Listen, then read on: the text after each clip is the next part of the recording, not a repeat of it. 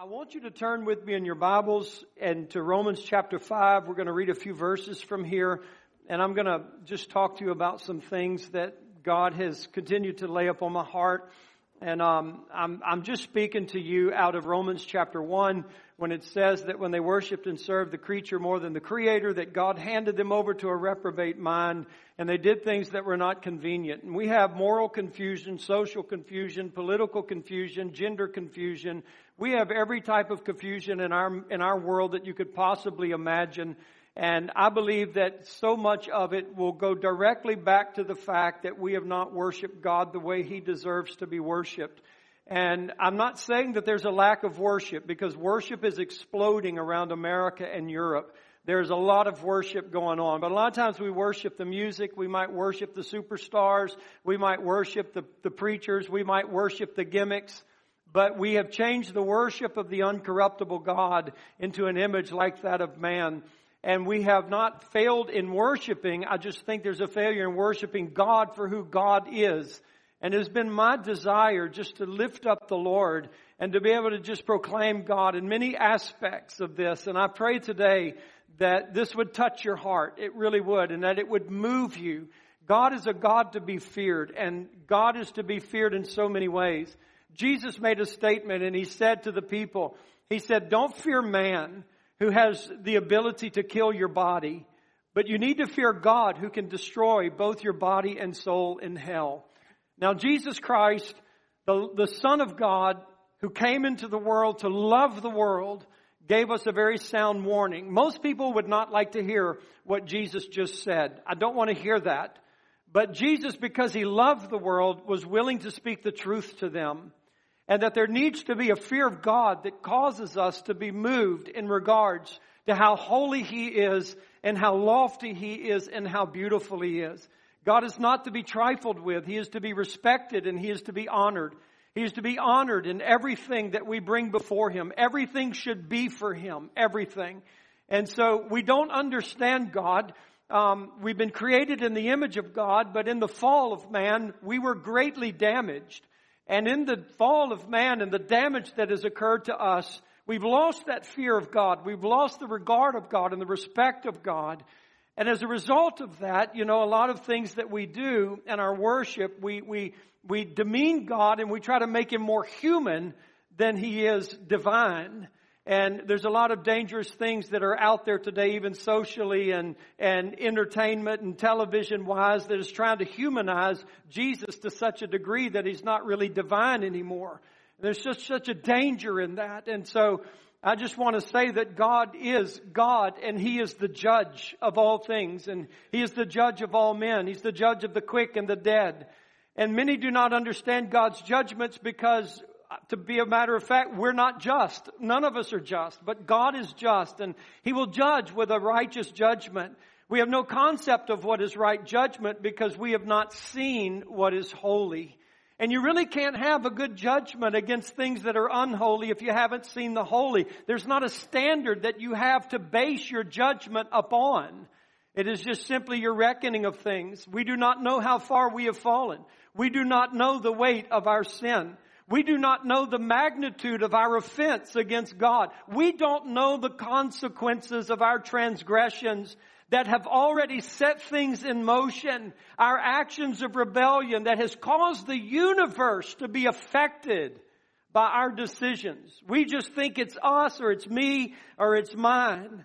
The Bible does not depict anyone when they stand before God being judged by God in the book of Revelation and elsewhere. Nowhere in the Bible does it depict anybody standing before God's judgment and saying to God, "You are wrong."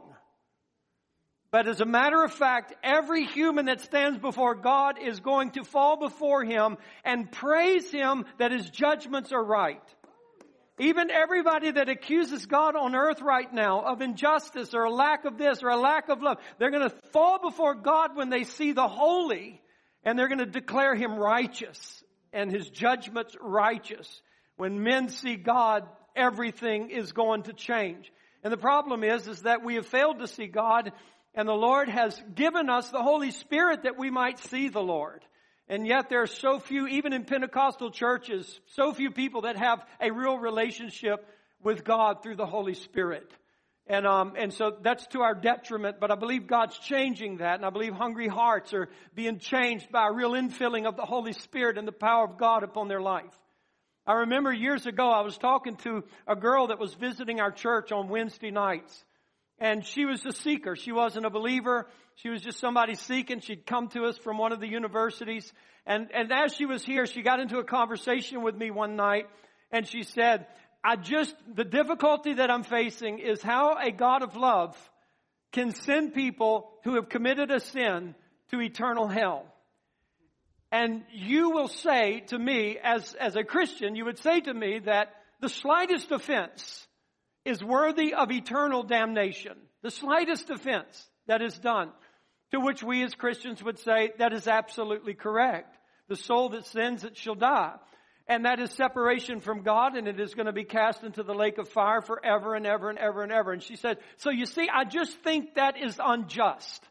I think that is too harsh, and I cannot believe a God would bring that kind of judgment upon His creation. I mean, eternally is just too much, and it doesn't seem to be right.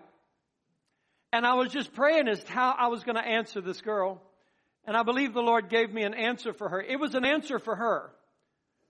Some of you are not going to like this answer because this answer makes sense. And you don't like it when answers make sense that give you an opportunity to be angry. But if the answer that I gave this girl is, I said, if you and I were on the street and we were just standing on the sidewalk and somebody walked up to us and we're all sitting there and they entered into our group and all of a sudden they just started piddling with the ground and they noticed an ant crawling on the sidewalk, and they reach down and they just get the ant to crawl up on their finger, and the ant's crawling on their finger, and they just roll that ant up and just toss it to the side. What should be done to them? Should they be punished? Should they go to jail? Should they be tried? Should they pay a fine? And she said, no, nothing should be done to them. And I'm like, why? It's a life. What if you had found that ant on Mars? Oh my gosh, and you had done something to that because it was from Mars. I mean, just, the travesty it would have been. She said, it's an ant. It's irrelevant. It's just an ant. And I said, same situation. We're on the street, on the sidewalk, and somebody walks up to us, and we're talking, and all of a sudden, I know this is kind of crude, but it's what the Lord I think the Lord had put in my heart to say. Somebody's walking up in a baby stroller, and the person that walked up to us takes the baby out and just throws the baby onto the sidewalk and takes his life. And I said, what should be done to that person? She said, I think they should be killed. I said, wow, that's a severe judgment. That's a severe judgment. Why would that person be worthy of death? And a person who kills an ant has no consequences whatsoever. She said, because it's an ant. And I said, that's not why. I said, do you know why you would want the death of that person that threw that baby down? Because that baby is created in the image of God. In that child, in that human, are semblances of something that's holy. And you are willing to take the life of another person because they took the image of God away from that little baby. But there's no image of God in that ant, but life is in the ant. But you place no value on that ant because the image of God is not in it. What do you suppose you will do when you see God face to face? And we have transgressed against His holy nature and His holy desires. And we realize for the first time in our life how far we've actually fallen. How devastated we've become because of the fall. And she said, I can't respond to you because now I'm angry with you. And I said, why are you angry with me? And she said, because it makes sense to me. It's something that I have to deal with now. And I didn't want to have to deal with that. But now they have to deal with that. And so I ask you this question, or my title this morning is, God, who are you? And I pray that the Holy Spirit will help us see just a little bit into who God is. Many aspects of God. This is not a comprehensive message this morning on who God is. This is a glimpse at one aspect of God, if you will. And so there was a time when Jesus was with His disciples, and as People who like to sow division usually do. They don't go to the head man. They don't go to the pastor. They're going to go to 1,000 other people or a dozen other people before they ever go to the pastor. Say, why does the church do this? Why does the church do that? Why does this happen? Why does that? And they're going to go to everybody and try to sow some discord. So the Pharisees go to the disciples instead of Jesus. Jesus was right there. They could have gone to him. Says, why do you eat with sinners and publicans? But they didn't. They went to the disciples and they said to the disciples, why does your master eat with publicans and sinners? And Jesus, being the man who he is, certainly not a coward, understanding what they were saying, interposed himself upon that conversation. And he said, I want to tell you something, and you go learn what this means. But I did not come for the whole, but I came for those that were sick, and I will have mercy and not sacrifice. For I have come. Now you're talking about God and the heart of God, but I have come not to call the righteous, but sinners to repentance. And that reveals something to us about God. It reveals something to us that shows us Jesus' affection and Jesus' desires for all men. Now the sad truth is, he was speaking to all sinners. The Pharisees were just as much sinners as everyone else. They just didn't know it. They didn't know they were sick. They didn't know they were broken. They didn't know that they were not whole. And they thought they would be the kind of men that Jesus would hang around with and Jesus would be close to. And so we come to this in Romans chapter 5, verse 1, and it says, therefore, which ties us back to chapter 4. And I just want to read that last verse of chapter 4. Jesus was delivered for our offenses and was raised again for our justification. So please understand this. Jesus went to the cross bearing our sins. And he suffered on the cross for our sins, that through his blood, our sins could be removed. Not just covered, but removed. And God even promises, I will remember them no more. So Jesus went to the cross bearing our offense, our sins. And he paid the full price of God's wrath. Then he rose again. And in the resurrection of Jesus, there is the continuation of this victory that Jesus won for us, and that is because he lives, he is justifying us, which is fabulous. It's absolutely phenomenal. I mean, if we really knew the holiness of God like God is portrayed to us in his word, if we really understood just a minuscule aspect of God's holiness and the wrath that is upon sinners because of their sin and the judgment of God that's going to be poured out on them, and to hear that there's a way that you as a sinner could be just with God. You could be justified. You could be made just from your transgressions. Who would not want to hear that?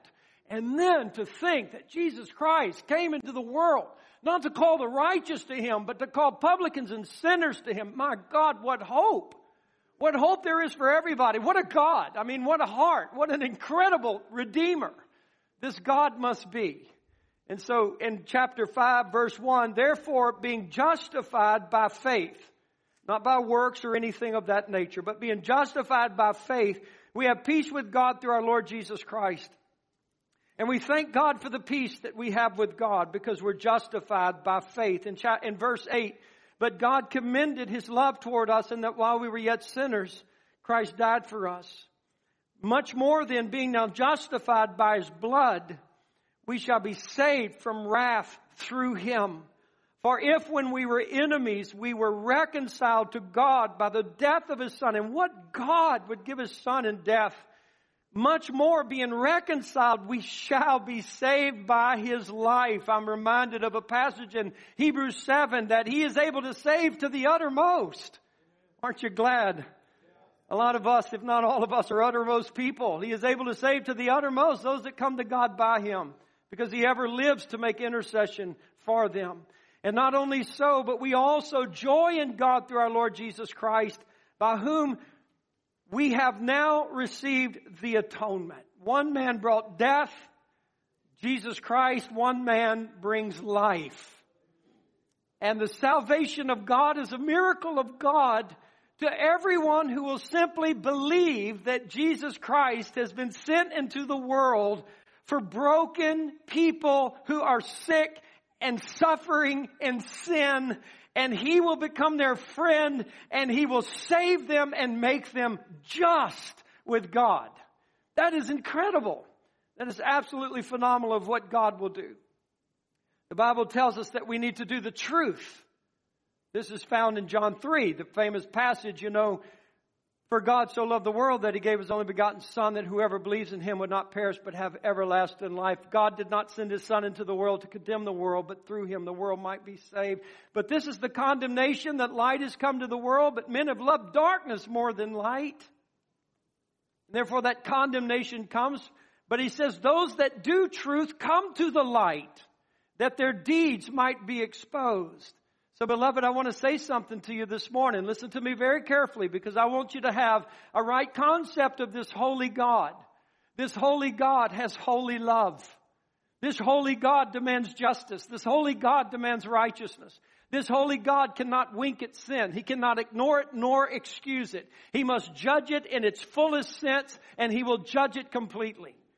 This holy God of righteousness and truth and mercy and kindness and love was willing to pour out all of His judgment upon His own Son, Jesus Christ, who would suffer in your place, and you would be identified in Him in His death, so that you could pass from death to life without ever tasting the wrath of God. But if you do not put your faith in Jesus Christ and believe on Him as the only means of salvation, as the only way to the Father, as the only hope of everlasting life, then you are still in your sins. And the cup of your sin is becoming full. And there will come a point in your life where God will pour that wrath out upon you. He gives you a way of escape, but if you don't receive it, He will pour His wrath out upon you, even though Jesus has come and given His life for us. And God beckons us to come. You're at church this morning in a service where a preacher is telling you on behalf of God, don't die in your sins, but believe on Jesus and receive eternal life and receive the justice of God. You can't walk out of here and stand before God one day in heaven and say, it's not fair, you never told me. I told you today. Told you today. You know today. And so we cannot bring an accusation against God in that. But you have to understand it. If we don't repent and come to the light and do truth and own our sin and own our iniquity, that God, it wasn't them, and I'm not passing the buck to someone else. I have sinned against you. And we're exposed before God. He gives us mercy, not judgment. He forgives us. He gives us freedom, not condemnation when we do that. But that's something that men cannot understand. We can't understand God's judgments because we're fallen. And we can't understand how God can be just and ignore us because we're fallen. We don't understand how this God could be legally just in forgiving us of our sins when we repent and believe on His Son, Jesus Christ. And then He tells us in Romans chapter 5, verse 20, it says, moreover, the law entered that the offense might abound, but where sin abounded, grace did much more abound. So where sin abounds, grace much more abounds. And I just love this. I just want to say this. And I want to go to 1 John chapter 4. I would love for you to turn there with me. There's some scriptures I really would like for you to read with me this morning. 1 John chapter 4. That's one of them that I want to come to. And so these Pharisees confronting Jesus' disciples, and they're asking the disciples, why does your master eat with publicans and sinners? And Jesus very clearly says, that's who I came for. That is who Jesus is attracted to. I'm sorry, but if you think you're righteous, and you think you're good, and you think you're noble, Jesus is not attracted to you. You're on your own. But if you're a sinner or a publican, He's attracted to you. He has mercy upon you. I was looking up the word this morning, publican. So what does that mean? I've read it, but what does it mean? And some of the definitions said a publican was somebody that owned a pub, a bar, or whatever it might be. I don't know how true that is. But then I was understanding that there was one definition that Jesus gave when two men went to pray, and one was a righteous man and the other was a publican. And so I derive from Jesus' definition as the publican is the person that's just like, I'm too bad for God. I'm too bad. I've sinned too much. I'm too evil. I'm too wicked. I'm too far gone. I'm the helpless case. I've sinned one too many times. And all they can cry for is mercy. That's the publican. Maybe that's you this morning. Maybe you're a publican, or maybe you just know that you're a sinner. And what is God's affections to you? 1 John chapter 4. And he tells us this so beautifully. In verse 9, in this was manifested the love of God toward us, because that God sent His only begotten Son into the world, that we might live through Him. Herein is love, not that we loved God, but that He loved us and sent His Son to be the propitiation for our sins. He loves those that don't love Him. And so when you are broken and you are sick and you are not whole and you are engulfed with sin and you have fallen to the bottom of the dregs of immorality or anything of that condition, and maybe you just don't even think you're that bad, but you know you're a sinner, you're the one right now that Jesus is attracted to. And He's attracted to you with a heart that is full of mercy and a heart that is full of care for your life. I want to say this to somebody this morning. I believe the Holy Spirit told me to mention this.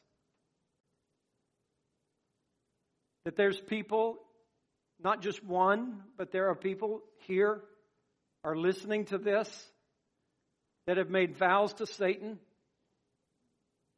And you believe because you've made those vows to Satan that you are bound to those vows and you can never be free from them. You made a covenant with the devil. And there are people that literally do that, and some of you are in this room that have done that. And you have embraced a life of cursing and a life of curses and bad luck and hardship upon your life because you know somewhere in your mind or your spirit, I made a vow to Satan and I will pay for this for the rest of my life.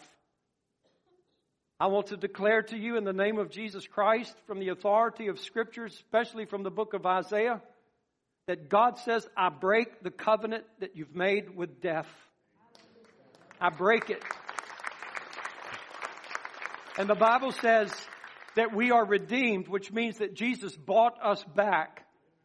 So if you've sold your soul to the devil, Jesus bought it back. You're no longer under that bondage. You're no longer under that fear. You're no longer under that tyrant. Quit living, expecting the curses of life. And come into a relationship with a heavenly Father that wants to care for you and bless you in your life. I know that I'm speaking to some people here this morning who feel that they're doomed. You could never be too bad for God. Never. He saves to the uttermost those that come to God by Him. Now I want to read another scripture with you, and then I'm going to go to Exodus 24. And please follow me in these verses. In the book of Luke chapter 6, I just want you to see God. In Luke chapter 6, verse 32, the Bible says this, and I just want you to see God's nature. For if you love them which love you, what thank have you? For sinners also love those that love them.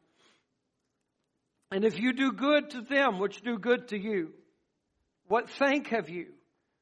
For sinners also do even the same.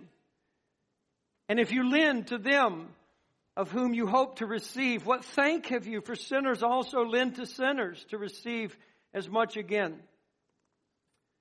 But love your enemies and do good and lend, hoping for nothing again. And your reward shall be great, and you shall be the children of the highest, for He is kind to the unthankful and to the evil. Can you get that? God, kind to the unthankful and to the evil. Be therefore merciful, as your Father also is merciful.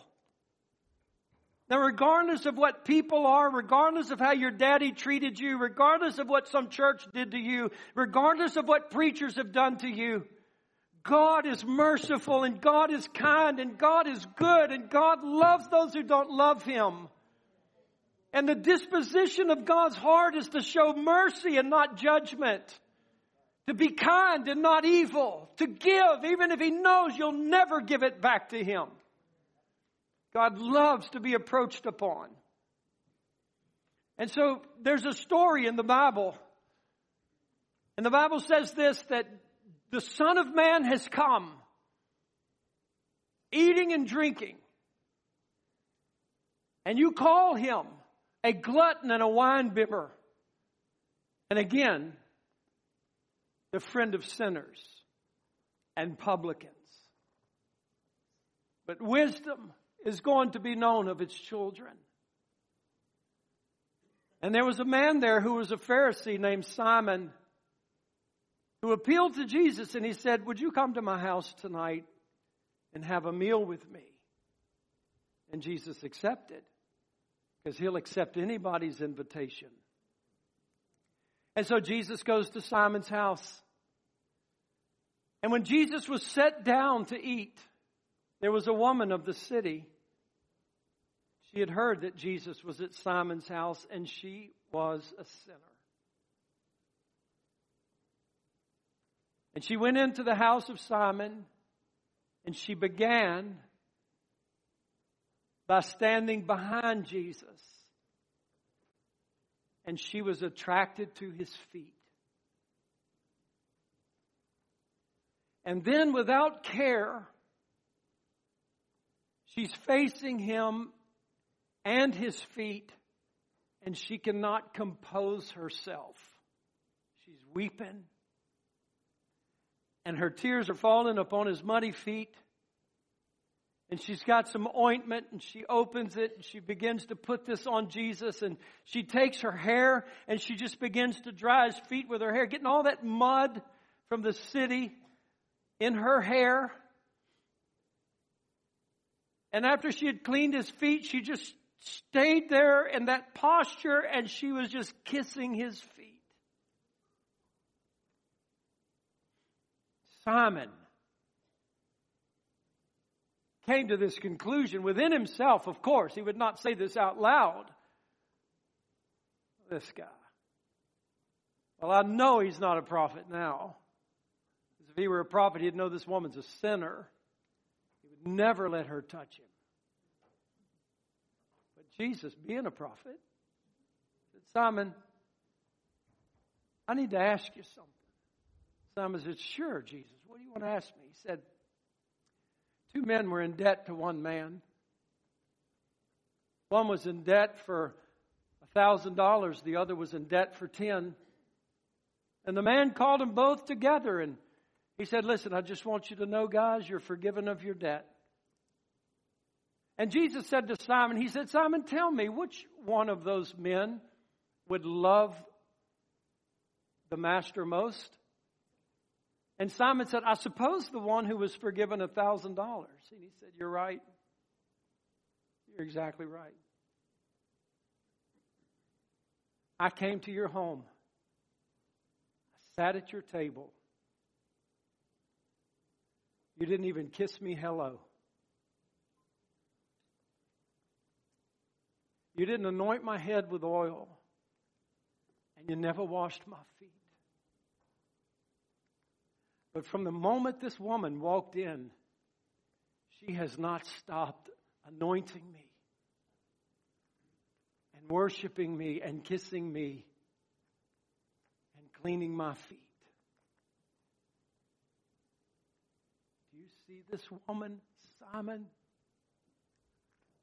Though her sins are many, daughter, you are forgiven. For you have loved much. And they were in the room saying, who is this that can forgive sin? But Jesus doesn't need their support. He says, daughter, get up. Your faith has saved you. And He released her from a life of bondage to a life of righteousness. And there's Jesus, not ashamed of a sinner in the room of holy men. I was reading that and I just put down, everybody wants to go to the dinner, but nobody wants to go to the feet. Everybody will go to church. Few people will go to an altar. Everybody likes to go to the dinner, sit there and hear something, but I don't want to get close enough to kiss Jesus. I don't want to get close enough to anoint the head. I don't want to have to get close enough at an altar where I'm crying and weeping and all over Jesus' feet and kissing Him. Not that He's in this particular place, but everywhere Jesus went, He called people out. That woman didn't go and just take a seat at the table. She got on her face at His feet and she worshiped Him. Problem with the church world today, if we knew how holy this God was and we had any type of respect and honor to God, we would be so full of praise and we would be so full of thanksgiving and we would be so full of love that we could not contain as we poured it out upon Jesus, for He has come and forgiven us sinners. The coldness and the callousness of our heart is nothing like our Heavenly Father. Nothing at all like Him. Just look at Him on a cross. Aren't you glad He didn't stop in a manger? Aren't you glad He didn't get close enough to just the Garden of Gethsemane and say, Father, this is enough? No, let's go all the way. Let's go to the altar. His altar is the cross, and that's our altar, is the cross. So I'm going to come to this, and we'll conclude with this. This is in Exodus 24, and stay with me quickly, if you will. Verse 9, then went Moses and Aaron, Nadab and Abihu, and 70 of the elders of Israel. Now, verse 10, they saw the God of Israel, and there was under His feet, as it were, a paved work of sapphire stone, and as it were, the body of heaven in His clearness. And upon the nobles of the children of Israel He laid not His hand. Also, they saw God, and did eat and drink. They saw God, they saw into heaven, and they saw the glory of God. That's what the sapphire stone is, and the body of heaven in its clearness, the streets of gold like glass. They're seeing into it, and they see God. Do you understand me? That they see God. Now just stay with me, because who are you? Is what we're really coming to, and this is so beautiful. In Exodus, if you will, I want you to turn to chapter 32, and I want you to notice verse 11 with me. Exodus 32:11. And Moses besought the Lord his God, and he said, Lord, why does your wrath wax hot against your people, which you have brought forth out of the land of Egypt with great power and with a mighty hand? Wherefore should the Egyptians speak and say, for mischief did He bring them out, to slay them in the mountains and to consume them from the face of the earth? Turn from your fierce wrath and repent of this evil against your people. Remember Abraham, Isaac, and Israel, your servants, to whom you swore by your own self. You said to them, I will multiply your seed as the stars of heaven, and all this land that I have spoken of will I give to your seed, and they shall inherit it forever. And the Lord repented of the evil which He thought to do unto His people. That's not evil like we think. It's just the judgment that God was going to bring against them. Now keep your place here in Exodus and go to Deuteronomy, if you will. And I want you to see something very important, just so we can understand the context of this. Deuteronomy chapter 9. Moses is in the mountain with God. He's receiving the 10 Commandments. While he's receiving the 10 Commandments, the nation of Israel is down in the valley, and they're creating the golden calf.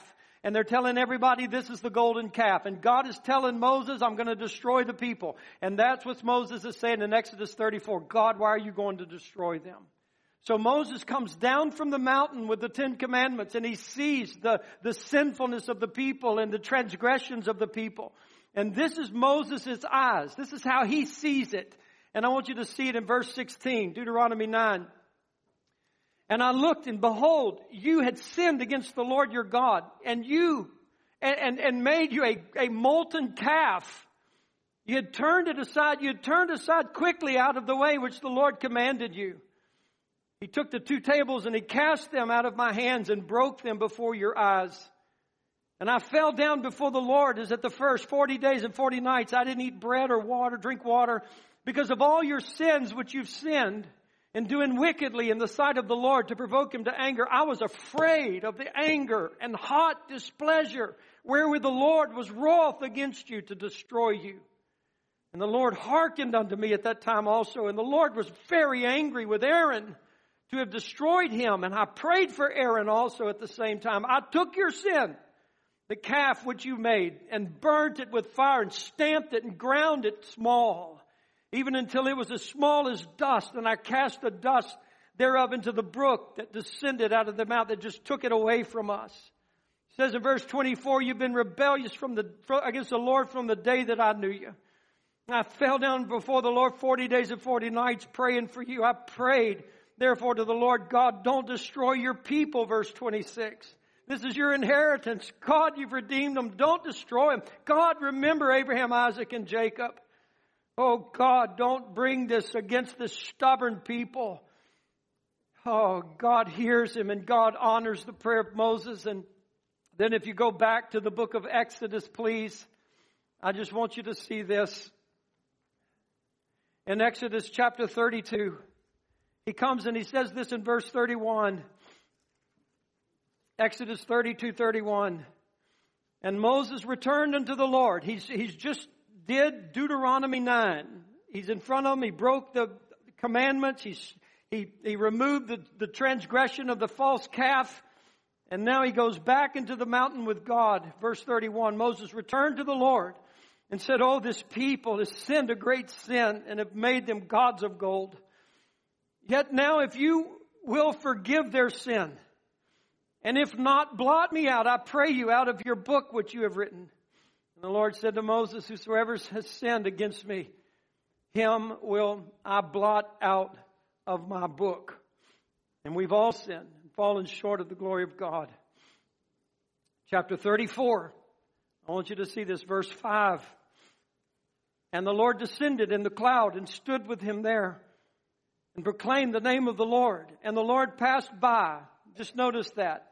Verse 6. And the Lord passed by before him and proclaimed the Lord God, merciful and gracious, long-suffering and abundant in goodness and truth, keeping mercy for thousands, forgiving iniquity and transgression and sin, and that will by no means clear the guilty, visiting in the iniquity of the fathers upon the children's children to the 3rd and 4th generation. Moses made haste and bowed his head toward the earth and worshipped. Then I want you to read, if you will, one more passage of Scripture. It's in Numbers 14.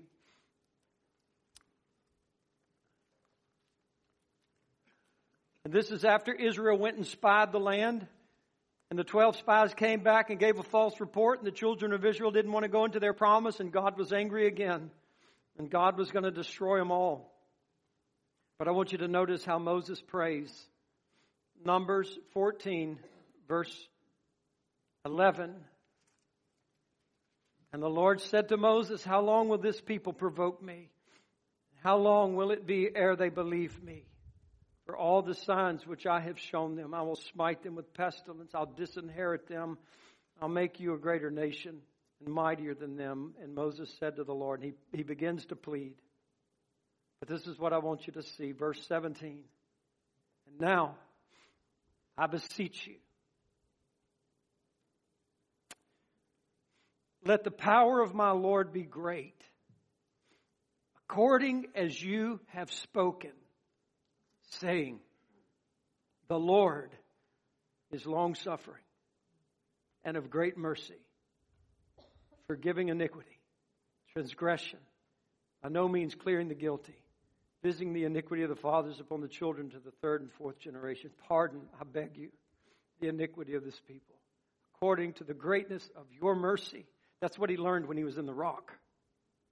That's what God told him when he was in the rock. And Moses takes the declaration of God and who he is back to God when God's people are worthy of wrath.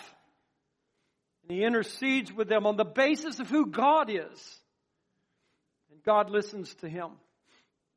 And so I just want to give you this scenario. Please understand this, because God has never changed. He is the same yesterday, today, and forever. Moses lived his whole life under the grace of God. Moses is the lawgiver, but he's not the one who invented the law. Moses didn't come up with the law. He just delivered it. But he lived his whole life under grace. He lived his whole life walking with God without any knowledge whatsoever of the law. He lived like Abraham lived. He would live like Melchizedek lived. He would live like Job lived, just walking with God in faith and God being with him, because God was a God who answered faith. And as Moses is walking with God and he's up in the mountain, I want you to understand that he's receiving the 10 Commandments from God. And while he's up in the mountain receiving the 10 Commandments from God, Aaron and the elders of Israel are down in that valley making a golden calf and have the audacity to tell the nation of Israel, these are your God. This is your God who delivered you out of Egypt. And why do I say that? Because a few moments earlier, Aaron and these elders look into heaven and they see God. And they know God's not a golden calf. And they lead the nation of Israel into this sin and into this abomination that stirs up the very wrath of God himself. And Moses pleading with God, because in the mountain God's saying, my people have sinned and I'm going to destroy them. And Moses says, please God, don't destroy them. And God sends Moses down into that valley. And Moses sees it. He sees it and he says, oh my God, they've sinned so great. They've made false gods. And they're worshiping them. Moses breaks the 10 Commandments. Do you know why? To keep it under grace. If I impose these 10 Commandments upon you right now, you're all dead. And Moses goes back up into that mountain and he says, God, forgive them. But if you won't forgive them, blot me out too. My God, what an intercessor. Moses knew what he was doing. Keep it on the ground of grace. If I bring a law in here that's going to condemn every single one of these Israelites, they're guilty before the law of God, and he doesn't judge them, then what good is this anyway? He would judge them and they would all be destroyed. Moses goes and he confronts Aaron and he takes the golden calf and he beats it and he crushes it and he burns it and he grinds it to a powder and he throws it into the river. What is he doing? I'm doing everything I can to get the evidence of your sin out of here, Aaron. If you could have seen God in that mountain, how angry he was. Aaron, God was coming to kill you. I stood before you, Aaron, and I begged God to show you mercy. Oh my God, what an intercessor. A man taking hold of God. God listening to that man. My God. Moses goes back up into the mountain with God. Another 40 days and nights. God rewrites the 10 Commandments. Gives there a covenant of mercy and a mercy seat that he's going to be able to put it in. And God says to Moses, I'm not going with you. I'll send an angel. I'm not going with you. These people are stiff-necked. They're rebellious. I'll destroy them. And Moses says to God, wait a minute. An angel is not sufficient. You have to go with us. And he says, God, I implore you, if I have found grace, that's all Moses has known, is grace. If I have found grace in your sight, show me your glory. Oh God, I need to know who you are. I need to know what you are. God says, tomorrow, Moses, I'll come and meet with you. Beside me, there's a rock. And in the cleft of that rock is a place you can hide. I'll put you in it, and I'll put my hand over you. And I'll walk by, and as I walk by, I will proclaim to you my essence. And I'll walk past, and I'll take my hand away, and you can look at my back parts. Sanctify yourself, Moses. You've asked for audience with me, and you're going to have it. I don't think Moses could have slept that night. And that rock is Jesus. What a hiding place. And only in Jesus can you rightly see God. And Moses hides in this. I don't know why I'm pointing to this, not a rock, pulpit. But if I could get in this, Moses is in here. And he's hiding in that rock. And you could just probably imagine the essence of God's presence as he's approaching. And Moses can see there's no hand on it. But all of a sudden it gets a little bit dark and that hand comes over that rock. Moses is sitting there. God's on the other side of that. God declares to Moses his essence, the Lord God, merciful. Oh, I could just imagine Moses in that rock going, I knew it. I knew he was merciful, gracious, compassionate, forgiving iniquity and sins. I could just see Moses in that rock. Yes, God, I knew that's who you were. I knew that's what you were. Kind and good and merciful. And no, you won't excuse the wicked, but you'd pardon them if they would repent. Sure, you'll visit the sins upon the generations, but if anybody in that generation stops the sin, then blessing will come. Oh God, I knew this is who you were. I knew this is who you were. I know you wanted mercy rather than wrath. And Moses understands that. And then from that point on, whenever there's rebellion in Israel and a need to confront with God, what does Moses do? God, remember what you said. You're merciful. You're compassionate. You forgive iniquity. You're good. Oh God, remember what you said. I know you said that you would judge the wicked, but God, remember you said you'd forgive too. And God heard him. Oh, if we could know that God, not to be trifled with, but to be so celebrated. My God, why is he not celebrated more in Pentecostal churches? Why is he not celebrated more in sinners who have been made whole? Lost people who have been found. Would to God we had just an ounce of love that woman had when she went into Simon's house. Thank God for the women who tend to Jesus. Churches would be practically dead without those women. Pour their heart and their love and their affections out upon the Lord. Oh, to God, he's worthy. Merciful. Compassionate. Stirred up for you. So, I come to this conclusion. It's not even 12:30. No, you're doing good. So I come to this conclusion. And that's 2 minutes fast. But I'm not going to take advantage of you, okay?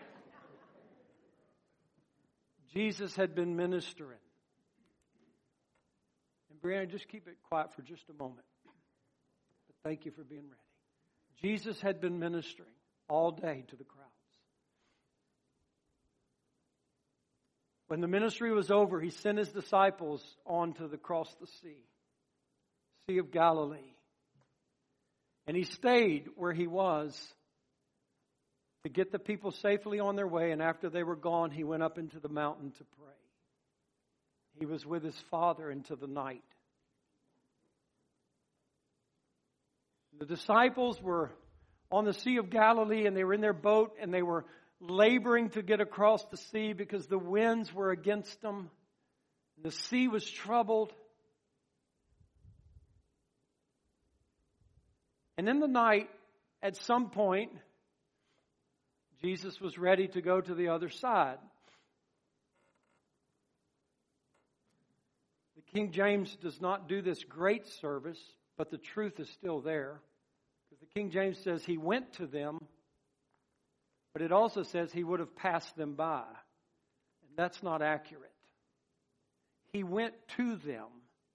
And then it says he would have passed them by. More accurately says that he meant to pass by. What is he doing? I'm doing in the flesh what my Father did to Moses in the rock. You're in this lake on this boat against these winds, struggling to do what I asked you to do. And Jesus begins to take a stroll across that lake. He meant to draw near to them.